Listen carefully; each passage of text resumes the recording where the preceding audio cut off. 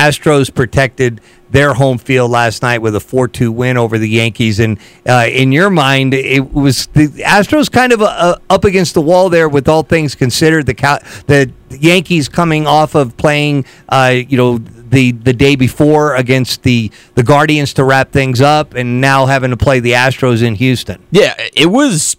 In my mind, it was as must-win as a game one of a series can be. I mean, you just have to take advantage of where the Yankees are at. It didn't make sense to me that as we're going through this whole debacle the other night at Yankee Stadium, there's this thought that Cleveland wants to play, the Yankees are fine with the rain delay. I mean, whoever won that game was going to have to play that game, jump on a plane, and go right to Houston. So I never understood the logic behind that one. But, yeah. The logic behind it for the Yankees is they wanted to get somebody else on the mound for that deciding game.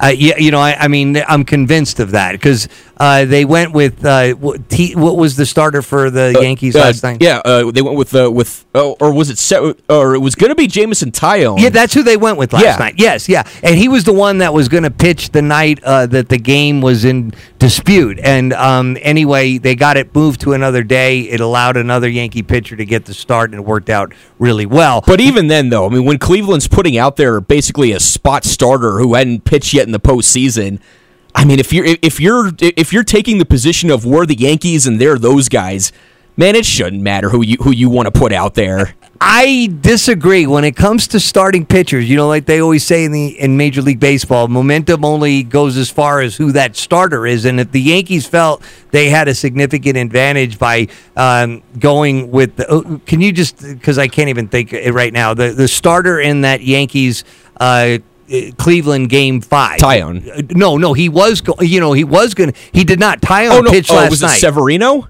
No, I don't think it was Severino. That's why it's kind of dry. Taillon pitched last night, and he actually did fine. I mean, it wasn't like it was his problem. I mean, in Minute Maid Park, you're going to score runs, and Houston scored 4 runs. And typically, you can't win that many games there unless you have Justin Verlander on the mound. So who got the start in the Game 5 against Cleveland? In Game 5 against Cleveland, so Game 4 was Garrett Cole, and then Game 5, Nestor Cortez. Oh, it was Nestor Cortez who got the win, and that's who they wanted. Yeah. That's who the Yankees wanted in that game. It was like John Sterling was even talking when the game started. I mean, all bets are off. I mean, if you need, there's just you don't worry about what's going on next, and I think the Yankees thought they had a great advantage by that. Okay, and so that's anyway. what gave, and that's, and again, that still goes into what made it feel like as much as Game 1 can ever feel like a must-win. It's just one that Houston has to capitalize on. You're at home. The odds that Justin Verlander is gonna blow up because Seattle rocked him his first start in the playoffs. The odds that that's going to happen twice in a row, very low. He's probably going to win another Cy Young. There was just everything that was there for Houston to take advantage of, and fortunately for them, they did. I'll tell you, Aaron Judge made a play in right center that will, I mean, if his name was Joe Smith, everybody would have been like so impressed by it. But Judge, at his size, there was a ball hit into the gap there in right center, and he stretched out, made a backhanded play in the outfield off of an Alex Bregman, hit. I think it was runners on first and second. Then that easily would have scored 2 runners, and Alex probably would have ended up at third base.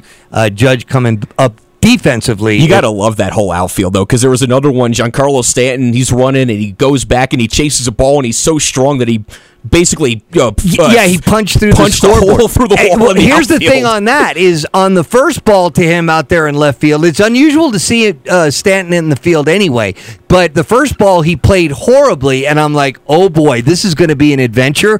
And from that point on, he was flawless, including making the catch you're just talking about that was a high degree of difficulty. They got all kinds of nooks and crannies in that place. He was able to navigate it, and like you said, he took off a panel of the scoreboard. All right, speaking of postseason, playoffs, all that stuff, Sam, I mean, we can't wait until Saturday night at 8 o'clock because New Mexico United is going to be going to Sacramento to play Sac Republic FC. How about that name for you? Love that name. They're the team that people think might be the next to move into the MLS. There'll be a crowd of 14,000 plus. It's a fabulous facility, and it's a great stage for New Mexico United, Sam. Getting back to it, of course, that's where they played their first playoff game in 2019, first playoff game as a franchise in 2019, hoping for a kind of a different, hoping for a different result this time. And if we're talking about the MLB postseason, kind of want United to have that role that the Padres played against the Dodgers, where the Padres are playing all these high leverage games towards the end of the season, and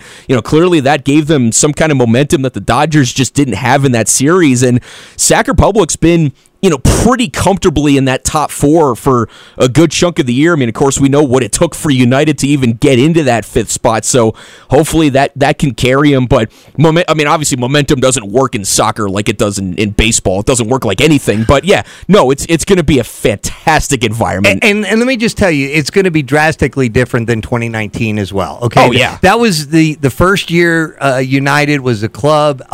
All that was new to them, and now they've been through that season and the rigors of the last couple of seasons and faced a lot of adversity this season. But that's the beauty of these playoffs. It's a whole second season. And what I like about Saturday night, by the way, Adam Deal will be in Sacramento along with David Carl. So we'll carry that broadcast live from Heart Health Field, I believe is what it's called. Heart Health Park. Heart Health. Okay, so Adam and David Carr will be on site giving you the call. We'll do the pregame at 7 and kickoffs at 8 o'clock, so we're looking forward to that. But one thing for sure in that game, which is very rare in soccer, is somebody will be a winner and somebody will be a loser, because there's no such thing as a tie.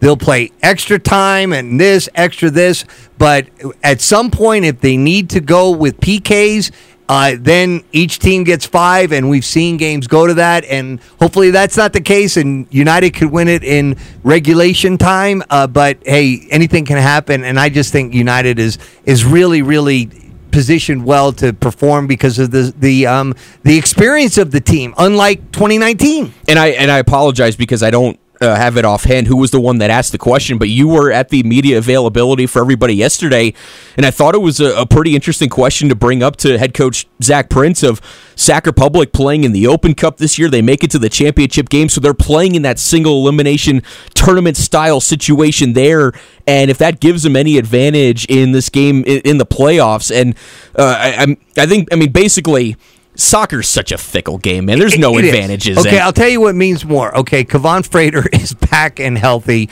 and he is somebody that is, I think, underperformed since they reacquired him. Mm-hmm. And at different times, he's as electrifying as anybody in the league, and hopefully that's the case on Saturday night. And the biggest thing for New Mexico United is that, obviously they're scoring at the right time, the 3 against LA Galaxy, the 2 against Colorado Springs, and they're getting healthy at the right time. Christian Navas scores a big goal. We saw Harry Schwartz. Yeah. Armando Moreno's back. They're getting the full roster back, because it was part of the frustration where goals weren't coming. It was a point here or no points here, but there was a good chunk towards the end of the season where they just didn't have their whole team together. No, there was chunks in the season that where you were scratching your head, but it doesn't matter now. They ended up getting in the playoffs to the 5 seed. And in case you were not there last Saturday night, when Daniel Bruce scored the goal that pretty much gave United some breathing room, the 14,590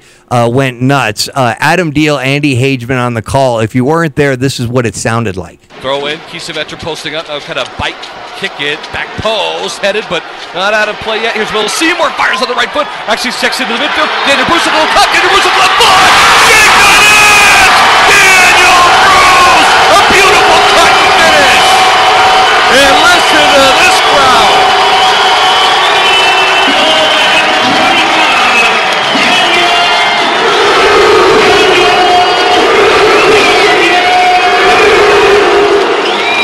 Well, that just about sums it up.